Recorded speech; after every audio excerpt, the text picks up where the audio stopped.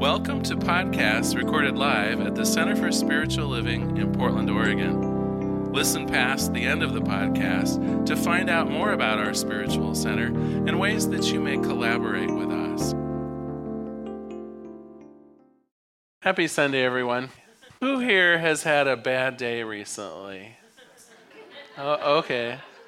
Most of you were honest. Now I want to ask it in maybe even a more fundamental way. Who here recently has one of those days when the day is all over at the end, you just wished you had stayed home under the covers?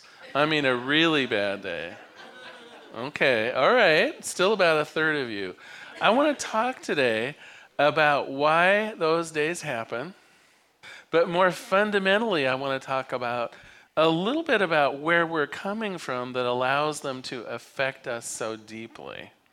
In fact, Pema Chodron, we're using a new book this month by Pema Chodron. She says it's the nature of being human that we will have such days. It's the quality of the divine as to how we react to them. So I think we're going to have some fun today around that, hopefully. In fact, let me start with just a brief reading from this book. It's called The Places That Scare You, and I chose it this month for a couple reasons. One is it reflects a little bit of the Buddhist tradition, and many of you may not know, but Ernest Holmes, the founder of Science of Mind, was an avid studier of the Buddhist traditions and read extensively of Sri Aurobindo and some of the other Eastern traditions, and so this fits in, I think, well with what we believe. But the other reason that I wanted to choose it is it seems like there's a lot of negativity going on in the world right now. And this really, I think, addresses well some of the fears that we inherit because of what's going on in the news, what's happening in the nation, and so on. Anyway, here's what she says in the introduction. She says, when I was about 6 years old, I received the essential bodhicitta teachings from an old woman sitting in the sun. I was walking by her house one day, feeling lonely, lousy, unloved, mad, kicking things. Laughingly, she said to me, "Little girl, don't you go letting life harden your heart." Right there, I received this pithy instruction.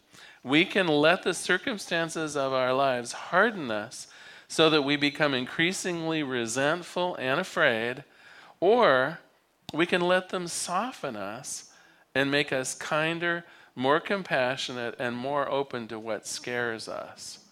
We always have this choice. And so the book, you'll discover one of the fundamental places to start is this idea of what scares us, and perhaps even should it. Another place to start, though, would be a joke. I found a funny story about fear. So thank you, friends, to all my friends. Thanks to all of you who sent me chain letters in 2017. Because of your advice, this is what happened to me. I stopped drinking Coca-Cola after I found out it's good for removing toilet stains. I stopped going to the movies for fear of sitting on a needle infected with AIDS. I smell like a dog since I stopped using deodorants because they cause cancer. I don't leave my car in the parking lot anymore, any other place, and sometimes I even have to walk 7 blocks for fear that someone will drug me with a perfume sample and try to rob me. I stopped eating tofu for fear that the hormones it contains may give me osteoporosis. When I go out, I don't look at anyone for fear that they will take my kidneys and leave me taking a nap in a bathtub full of ice. And I lost most of my money from the checks I wrote expecting the $15,000 that Microsoft was supposed to send me when I participated in their special email tracking program. These kind of sound familiar, don't they? Well, I would be angry at all of you, but my fortunes are about to change. A nice fellow from Nigeria will be sending me a check for $1,200,000 as soon as I can scrape together the money to help him get a passport. There's a lot to be fearful about, isn't there? And half of it's not even true. But nonetheless, don't we feel that in our society today, that there is a lot to be fearful of? Well, Pema Chodron says that fear, we can actually break it into 3, if you will, general ideas around it. And she recommends that we, first of all, identify where the fear is coming from in order for us to successfully combat it. So the first thing that she says is that it comes from our desire for stability. And when something threatens our stability, when change comes along, most of us react to that in a place of fear. And in fact, she goes on to say that for a lot of us, we spend a good deal of our time and attention trying to lock down, trying to control what happens. If we get some area of our life working the way we like it, it's like we want to encase it in resin. We want to nail it down. Remember in the 60s and 70s, they had that hairspray called Final Net? It's like we want to put the final net down on things when we get it settled the way we want it. We don't want it to move no matter how fast the wind blows. We want to lock down happiness. But I got to tell you, the more we try to lock things down, we're going to observe two things. First of all, it's impossible. It is impossible. The very nature of life itself is change. Whether it's our bodies changing as we get older, whether it's our careers changing as we move forward, whether it's our neighborhood changing as people move in and move out, right? Think of an area of your life that doesn't change. I dare you. A double dog dare you. It doesn't exist. Our life is in total flux. And then the other piece of it is, the more we dig in our heels trying to resist the change, the more painful it's going to feel, right? If we tend to take change okay, if we allow it in, if we should even be so bold as to welcome it now and then the resentment around it, the fuss about it, the energy spent trying to control it just isn't there. So if it's a given that change is going to come, one way to avoid the fear that comes with change is to have some equanimity around it, to say, well, life is going to change. Maybe I need to get on board with the change and participate in it. Rather than putting the brakes on, maybe I need to say, how can I be part of the change agent here? How can I use my science of mind principles around my thoughts become things to influence the change in a way that will be positive for me? What we do know in the science of mind is when I put the brakes in, when I'm resistant, when I'm angry, when I'm fearful, I can expect to see more of that in the world. And so the very thought of combating change with negativity is apt to bring about more painful change. Whereas if we take it upon ourselves to approach change at least neutrally, then we can work on the change without actually exacerbating the troublesome nature of it coming. And if we can be on board with it, if we can see ourselves as an influencer, a happy influencer of the change, we actually can expect good things to come from it. That's how we actually manage a change and ride it and bring good about with it. Beyond change, though, this idea of impermanence, the other thing that we fear, and I'm going to have to talk about this a little bit, is the egolessness, as she calls it. And the way I translate that is our wanting to be validated from outside. We are afraid of our own selves, and because of that, we look at validation from outside. Now, a lot of you, I'm sure, see yourselves as being, pretty self-directed, but think about it for a minute. Do you not have a reaction when people tell you advice? Do you not see yourselves as trying to fit into certain socially acceptable norms? Do you not pay attention when your loved ones give you feedback about how you look or how you act, right? We like to think that we stand in our own truth. We like to think that we're self-motivated, but nonetheless, most of us take our cues from society, from Madison Avenue and the advertising agencies. That we take our cues for what we think our parents told us about what it means to be a good mother or a good father. We look around and try to model ourselves around what our neighbors and family members and coworkers are. We judge ourselves largely based on other people. think about this for a moment. We could be our own worst enemy, not because we're not created in the divine image of God, not because we don't have everything we need already from within. We're our own worst enemy because we don't listen to ourselves. We look for approval elsewhere. In fact, there's a whole set of negative things that come from this idea of being validated from the outside. We take things too personally when they're not meant that way. We self-censor. We stop pursuing our dreams if other people tell us that they're unlikely or too difficult. We're people pleasers. We, on purpose, try to get people to like us, even people who perhaps don't have our best interest in mind. We have a fear of rejection. There's almost an addiction, if you will, to wanting to be favorably viewed by others and not nearly enough attention to seeing ourselves favorably. Well, I have the total secret of this one, and it's a quote from Wayne Dyer. He said, "What other people think of me is none of my business." Right? Have you heard that one before? What other people think of me is none of my gosh darn business.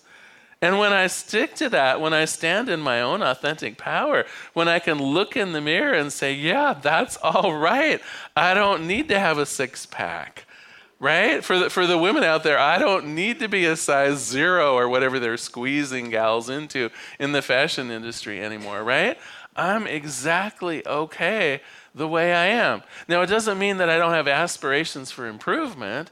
It doesn't mean that I may want to do some spiritual or even physical work on how I look or what I am, but I do it because of who I am. I do it because of what I want, not because of pictures in magazines, not because of what people tell me I ought to do. In fact, I'll tell you a brief story. When I first started here as the senior minister, I was a little nervous. I was a little apprehensive about thinking, well, will I be a good enough speaker? And I know it seems silly to be nervous about it, but I was, and I must have been sending out those vibes because people were so very, very free with their advice.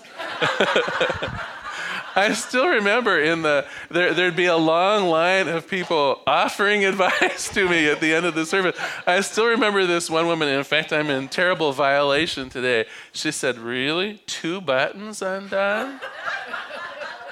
Are you sure that that's the message you want to give to people?"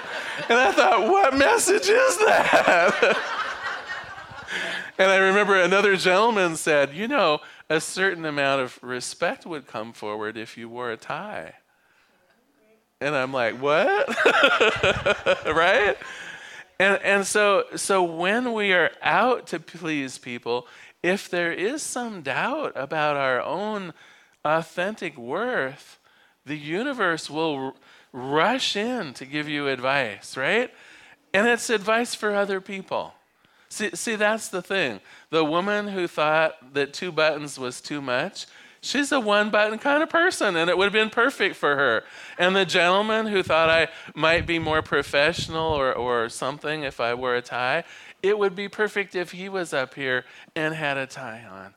But do you see that when we're at the mercy of other people's ideas, we lose sight of who we are authentically. We lose sight of the gift that we each get to bring that can only be done by us, that is unique and can only be done the way that we would do something, the gift that we would have to give. And so truly, what other people think of me, it's best that it's none of my business. Now, that again, doesn't mean that I don't have improvements to make. I'm not talking from a position of, being the best. There are always improvements to be made, but they're my improvements. They're not your improvements. They're not society's improvements. And so to counteract this fear of being viewed poorly from outside, in some ways it's easy. We give it up. What you think about me is entirely your deal. And I will attempt my very best to return the favor, not to be in judgment over you. And when we can make that little bargain, oh my gosh, the world goes so very, very well. The idea of asking what love would do is suddenly present in the room because we're not judging ourselves based on what other people think, and I'm not judging you on how you show up. It's simply us as divine creatures authentically in the room in love and in peace. The final piece, or the final source that she says is a source of fear, is dissatisfaction with the outside world. And think about this one for a minute. A lot of times we associate ourselves, almost define ourselves, by the things and the people in our lives.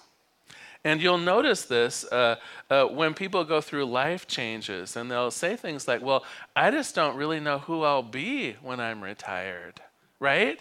They have such an attachment, such an association with themselves in a certain position.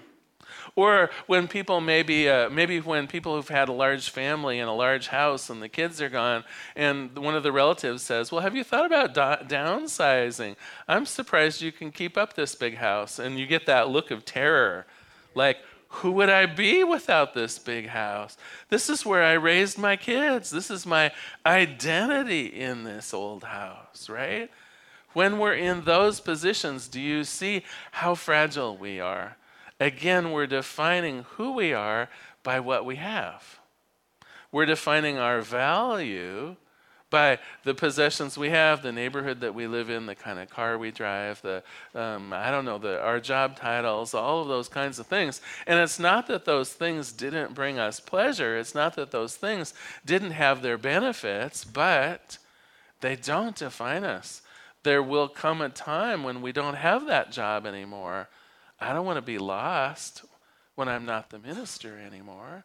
There will come a time when the car gets wrecked or is too old. I don't want to be defined by the fact that, oh, poor Larry, he doesn't drive anymore, right? Do you see where I'm going with this? When we define ourselves on the outside rather than the inside, misery will come sooner or later.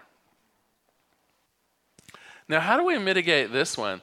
Again, in some ways, it's back to the idea of our authentic power. When we know our inner capabilities of being lovable, of loving, when we know inwardly that we are beautiful, when all of those divine qualities of God are at work on the inside of us, do you see how the outside of what happens and how we look and the possessions that we have begin fading into the background? Now, it isn't that they go away. We are spiritual beings having a human experience, absolutely. And in that human experience, of course, we want to live comfortably. We want to have friends and family members. We want to enjoy ourselves and experience happiness. And when we look on that positive side of life, we can experience all of those things. And what I know is they're not defined by other people. They're not defined by the things we have. And they're also not defined by things or ways that have change built into them. There is something essential in each one of us that defies change, defies the outer organization of things, defies what we have. In a sense, it is that inward divinity, that part of you that really was made in God's image. And I don't mean how we look on the outside, but that spark of the divine that we're given at birth, or probably before birth, that exists in each one of us, that is each one of us, where everything else is like clothing. The body, it's like a fancy clothing. Our house, not an extension of us, just stuff. And when we get back to basics, when we know that internally and in our own heart, we are enough, we're lovable, we're capable, we're successful, when that is our inward vision, then when things happen on the outside, it's like, well, that's weird. But we don't take it personally. We just say, wow, what was that about? What was she thinking? Do you know what I mean? Rather than worrying about the two buttons, right? It would have just been like, well, that's interesting. I wonder what her deal is, right? When something bad comes your way, you just say, well, gosh, it happened it doesn't define me. It doesn't say that I'm less than because someone is handing me something that's less than. It doesn't say I'm a failure if one of my businesses experiences a failure. What Pema Chodron really says is the important takeaway from this part of the book is that fear and faith are really the same thing. And we can stand in fear of every little thing that happens to us, either view it as bad or the potential of bad coming, or the promise of bad, or at least an unfavorable comparison. I could have wished that it would have been better, right? We can make that choice of going with fear, or we can flip it and observe the same things happening, the same composition of our lives, and head at it from a position of faith. What a blessing this is going to be when it's finished. What hope this change might bring about. I know that the universe is always for me, so this too shall pass. Do you see the difference? One is confidence in yourself and in the universe as being a pleasant place. The other one is defining your own self by other people's expectations and being in fear of what might happen. Now, Ernest Holmes has something, the founder of Science of Mind, has something interesting to say. Let me quote. He says, "Should we learn to contemplate those things which are desirable and to forget the rest, we would soon overcome fear through faith. Both are mental. Let us learn to reverse the thoughts of fear and transmute them into faith." And so that's what we're going to be doing this month. Now, I know that this sounds difficult, and in some ways we're maybe not used to it, right? When was the last time you maybe had that miserable day and you kind of wished you had just stayed home under the covers? When was the last time someone came up and just said, "Well, just change your mind about it"? How would you have reacted? Maybe not so favorably, like you would have stood up then and said, "Well, mind your own P's and Q's. I could be miserable if I want to," right? We're not used to the idea that literally we can make a different choice in our own heart. We can be presented with something negative and just say, "Oh, wow, oops, let's start planning on something better next time." We're not used to that. We're used to internalizing it. We're used to saying, "What did I do? How do I need to improve myself?" Rather than simply choosing to have a different thought about it, of reframing it into something that has more potential. Or moving on with it, just saying, "Well, okay, that happened. Next." So this month we're going to be discovering the idea of some of the places that scare you and what we can do about it. To recap around how we can mitigate these three primary fears, first of all, when we get an unwelcome change, how can we turn it into an opportunity? How can we participate in the change rather than digging our heels in and making ourselves miserable around it? Second one, when someone says or we observe something negative about ourselves from the outside, when we do an unwelcome comparison or someone gives us friendly advice that basically says, "You're an idiot," or whatever it is, we can choose to simply ignore it. We can choose it if, at most, just as a reminder to go within and say, "Is this my deal or is this their deal? Is this really how I should be, or is that how Madison Avenue would want us to buy our products," right? Instead of comparing to the outside, if there's a comparison, it's between you and your higher wisdom self. Where would you like to be headed spiritually?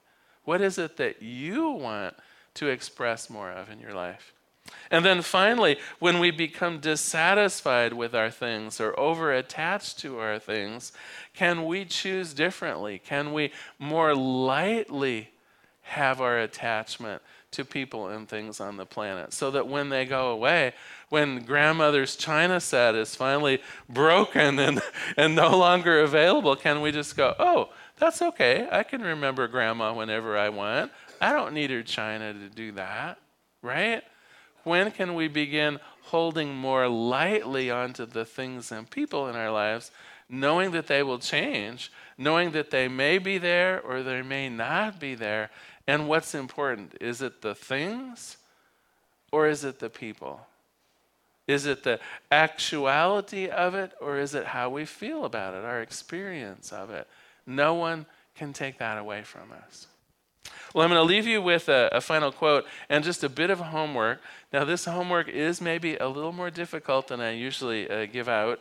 So, you get a free pass if it seems overwhelming, because we'll be back to it next week and the week after and most of this month. The homework is, what is the source of what you're fearing right now? So almost all of you raised your hand saying that you had a bad day recently.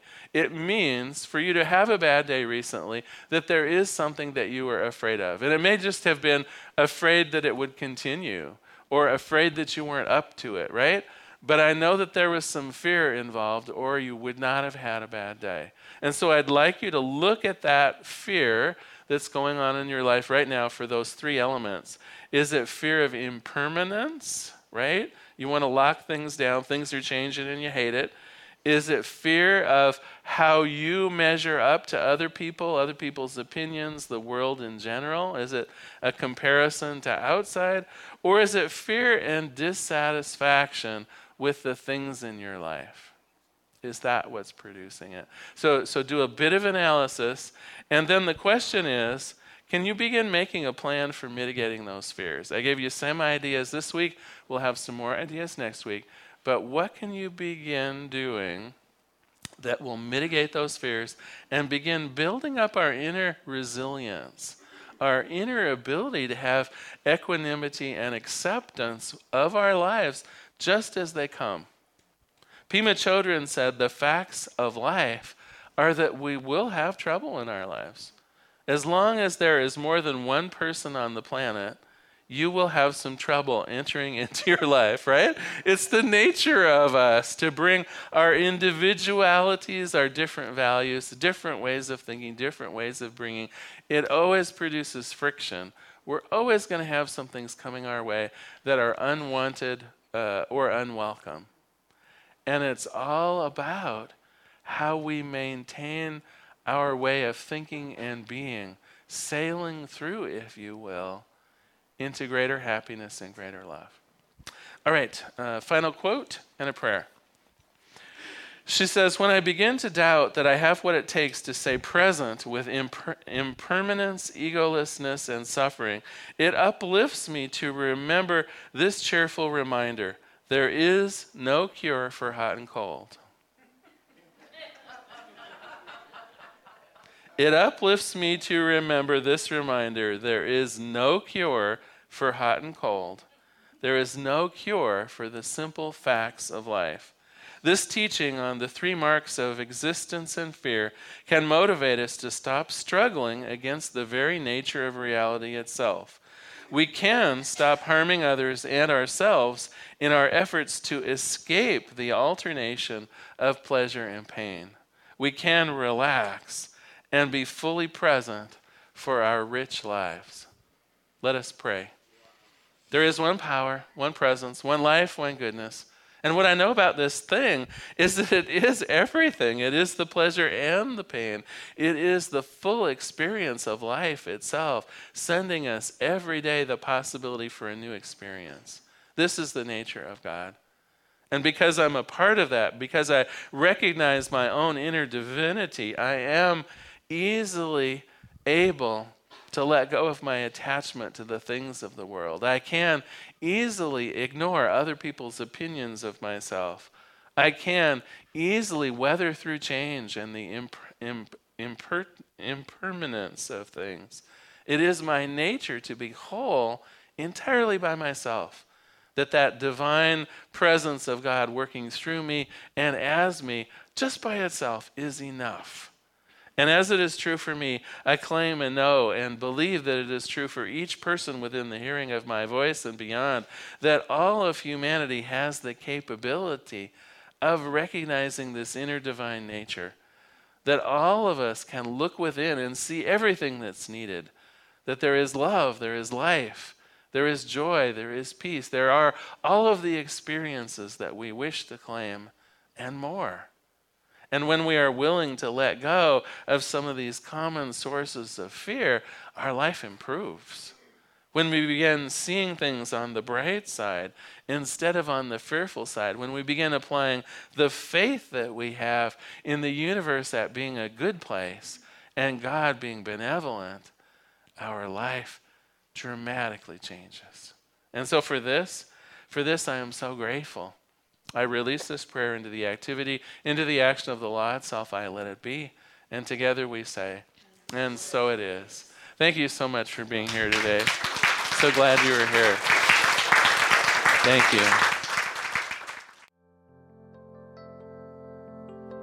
We hope you enjoyed today's podcast. If you happen to be in the Portland, Oregon area, we'd love to have you visit in person. The Portland Center for Spiritual Living is located at 6211 Northeast Martin Luther King Jr. Boulevard. We have inspirational services at 9 and 11 a.m. every Sunday. Our mission is to open hearts, ignite minds, and to make a difference. If you'd like to support our center and its podcasts, you can donate online at www.pcsl.us/donate. Our website is also the place to learn more about what's going on at the center or to contact us. Allow us to become part of your extended community. Wherever you are on your spiritual journey, you are most welcome at the Center for Spiritual Living.